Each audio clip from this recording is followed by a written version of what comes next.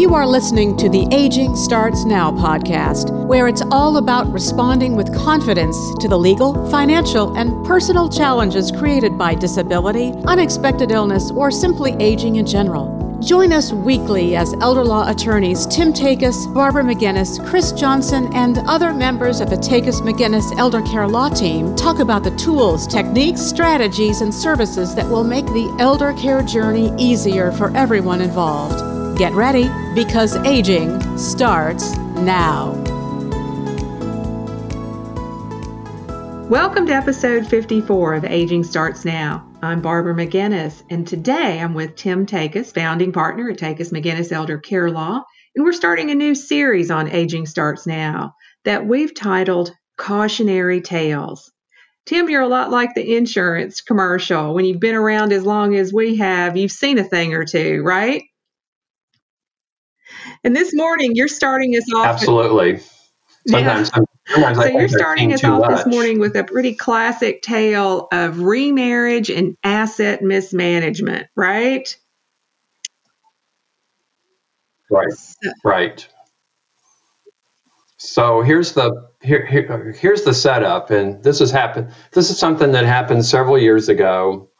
You know, and it was really one of those learning experiences for me, because every time you think you've seen everything, something else comes along and you're going, yeah, this is a real hard one. So in this case, husband came into our office, for a consult, and said that his wife was in a nursing home. It wasn't a sudden illness. And that's not an unusual situation, for our practice. Married couples come in all the time, and, one of them is in good health and one of them is in not so good health. And so the husband, or whatever spouse it, comes in and says, well, I just got a bill for $6,000 or $7,000 a month for the nursing home. And what do I do now?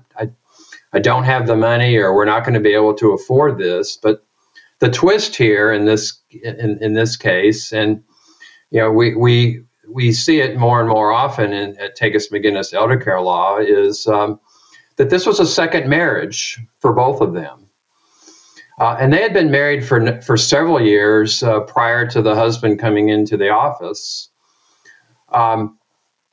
And so as the husband, related his tale as the story unfolded, he explained that they were married, well, obviously later in life, certainly, as you could say, and it was a subsequent marriage for both. And each of him, he brought money and property into the marriage, and his wife brought money and property into the marriage. And each spouse, the husband and wife, they had children by their first marriage. So the husband says to us that, well, I don't know what to do now, because after my wife and I got married, she gave her money and her house to her children. I bet that caused some problems. Yeah, it does, and it's something that we've seen, certainly we've seen since then. But of course, this particular instance, the husband is going, well, she gave away her money and property, and, and what do I do now that she's in a nursing home? And so basically, I guess the cautionary tale here, among others, is that regardless of the duration of the marriage, whether you've been married for 50 years or 5 months, in Tennessee, each spouse has a duty to support his or her spouse. Yeah. So you've been married for 5 years or 5 months or 50 years, if your spouse goes into the nursing home, your spouse is entitled to essential health care and medical care and long-term care. And those are duties that in Tennessee, certainly, it may not be in other states, but in Tennessee, that the spouse, each spouse has a duty to support himself or herself and support the other spouse. And as a matter of public policy in this state, that duty cannot be waived. So in other words, the spouse could not have come in, the husband could not have come in and said, well, yeah, but the I'm not going to shouldn't support have my given spouse. away all her stuff. What do I do? Right.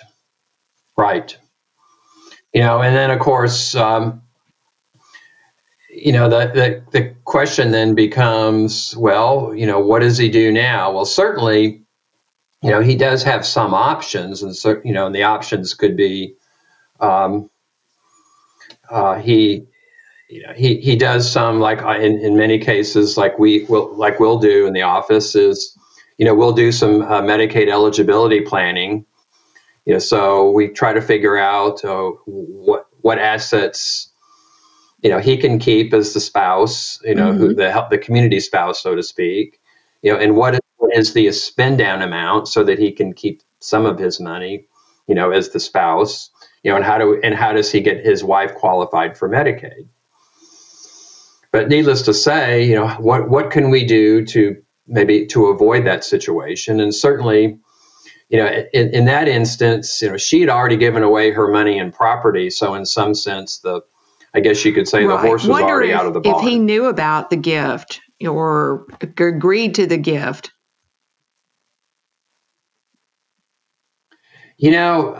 I think, he did, because, I think it was, if I recall correctly, they both came into the marriage and owned real estate. In Tennessee, each spouse has to sign.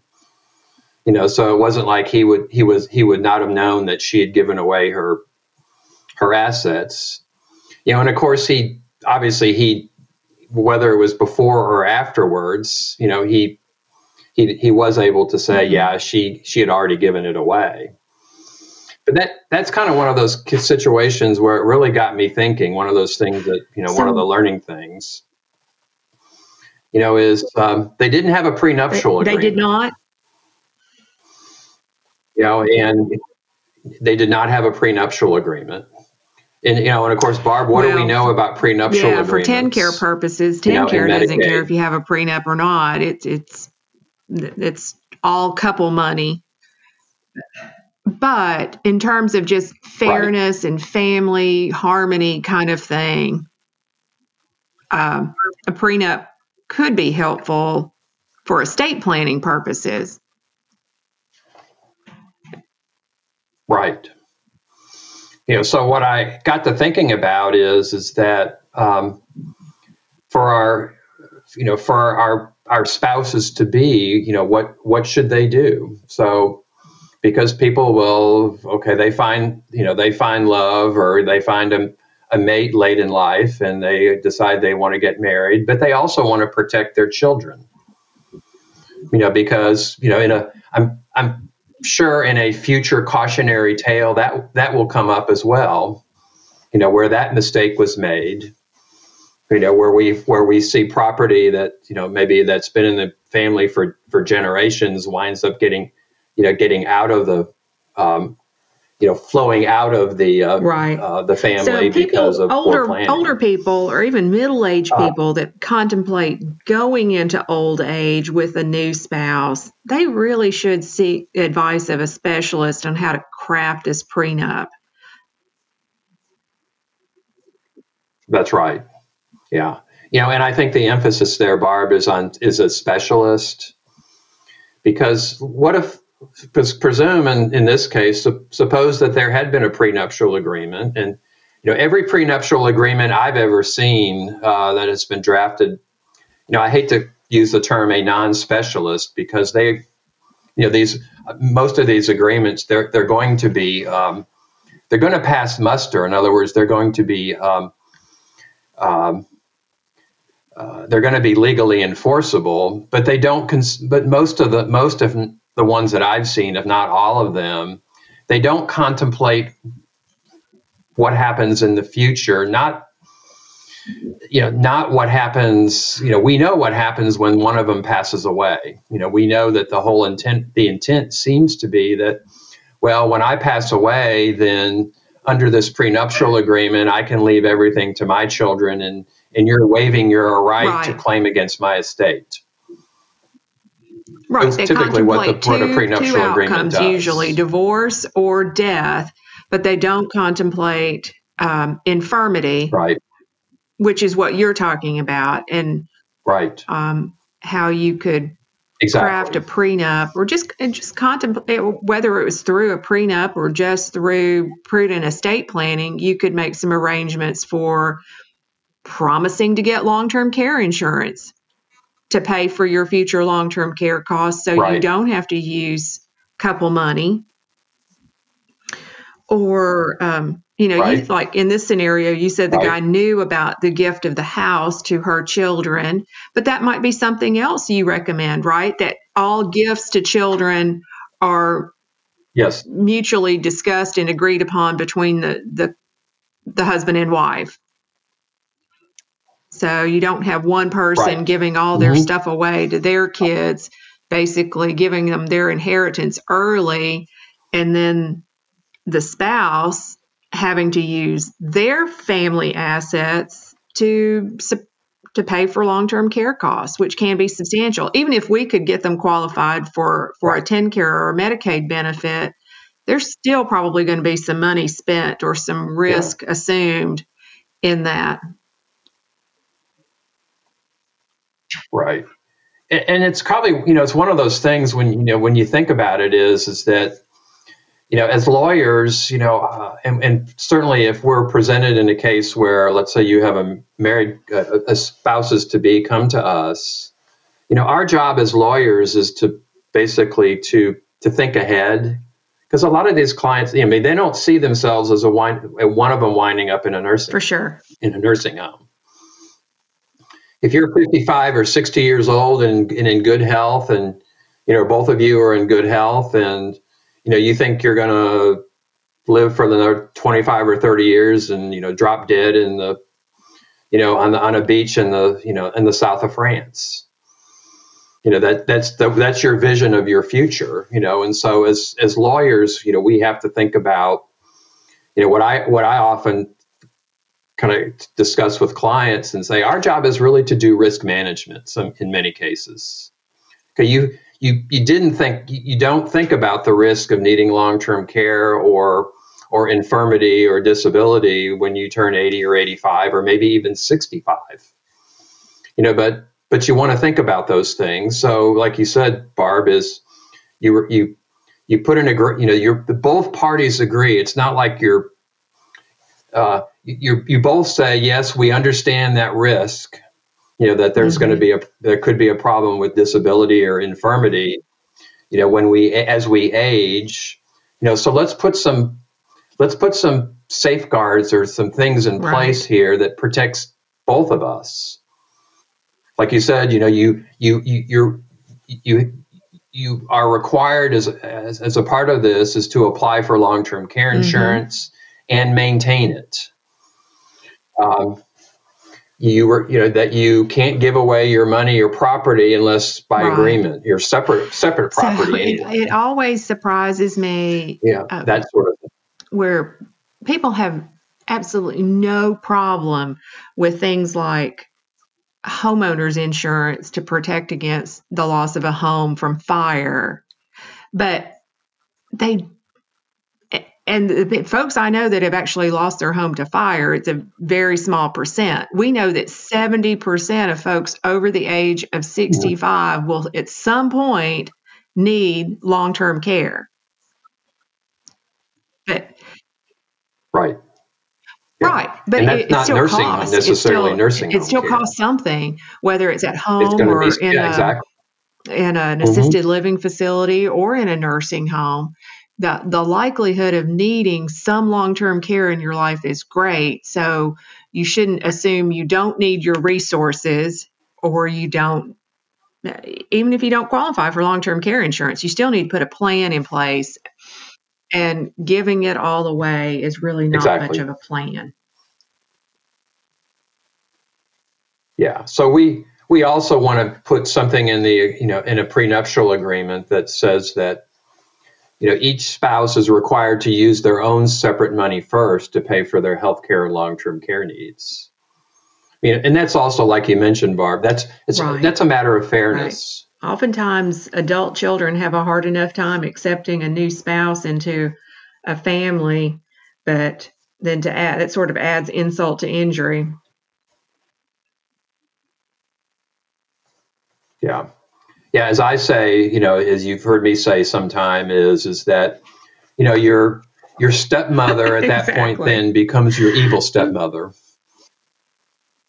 When she winds up in a nursing home and daddy, now has to pay for her care because she gave away her money or property to her children. And then of course you've got issues there. Like I was thinking about another thing, like you have a prenuptial agreement about, you require each, the spouses to be, should put together an estate plan, an appropriate estate plan.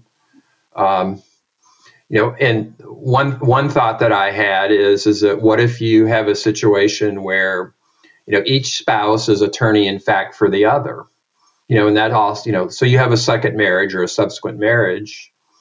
Let's say you don't have a prenuptial agreement, or even you do have a prenuptial agreement, and let's say that in the case that I'm talking about, the husband had come in, and he had said that, well, I'm attorney in fact, or I've got my wife's power of attorney. What if in that situation he's confronted with, well, do I spend her money first, or do I spend my money first? And you would think that, well, if let's say that there had not been a gift made, does he spend his wife's money first, or does he spend her money first, or his money first? And those are things that spouses should even think, they should have a conversation about. Okay, maybe you don't have a prenuptial agreement. Maybe you never thought about it, or you just didn't figure it would come up. So now you're looking at having family conversations.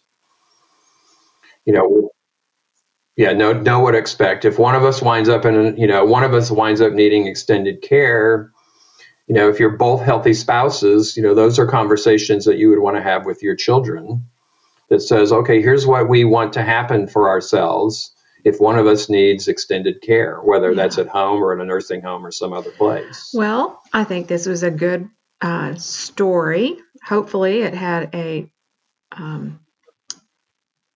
resolved outcome anyway. It's hard to have a good outcome when you've got one spouse in the nursing home and when one spouse paying for that care, but as good as it could be, I guess. I want to thank our listeners for joining us. Hope you've learned a thing or two from this cautionary tale. And could you join us again next week when we come up with another episode of Aging Starts Now? In the meantime, you can check out Takis McGinnis on the web. Thank you for listening to the Aging Starts Now podcast. For more information about today's show, visit tn-elderlaw.com, click on the Free Resources tab, and then click on Aging Starts Now. You'll find the show notes there. And while you're at it, why not check out all the free resources available at tn-elderlaw.com? Document downloads, the Takis McGinnis blog, educational videos, informative articles, helpful links, a TV show, and more. It's all there, free for the taking. If you enjoy listening to the Aging Starts Now podcast, please subscribe, rate the show, or leave us a review. It's easy to do on whatever app you use to listen. We would love your feedback on the show. Aging Starts Now. We'll be back next week with more candid discussions about challenges created by aging, disability, and unexpected illness.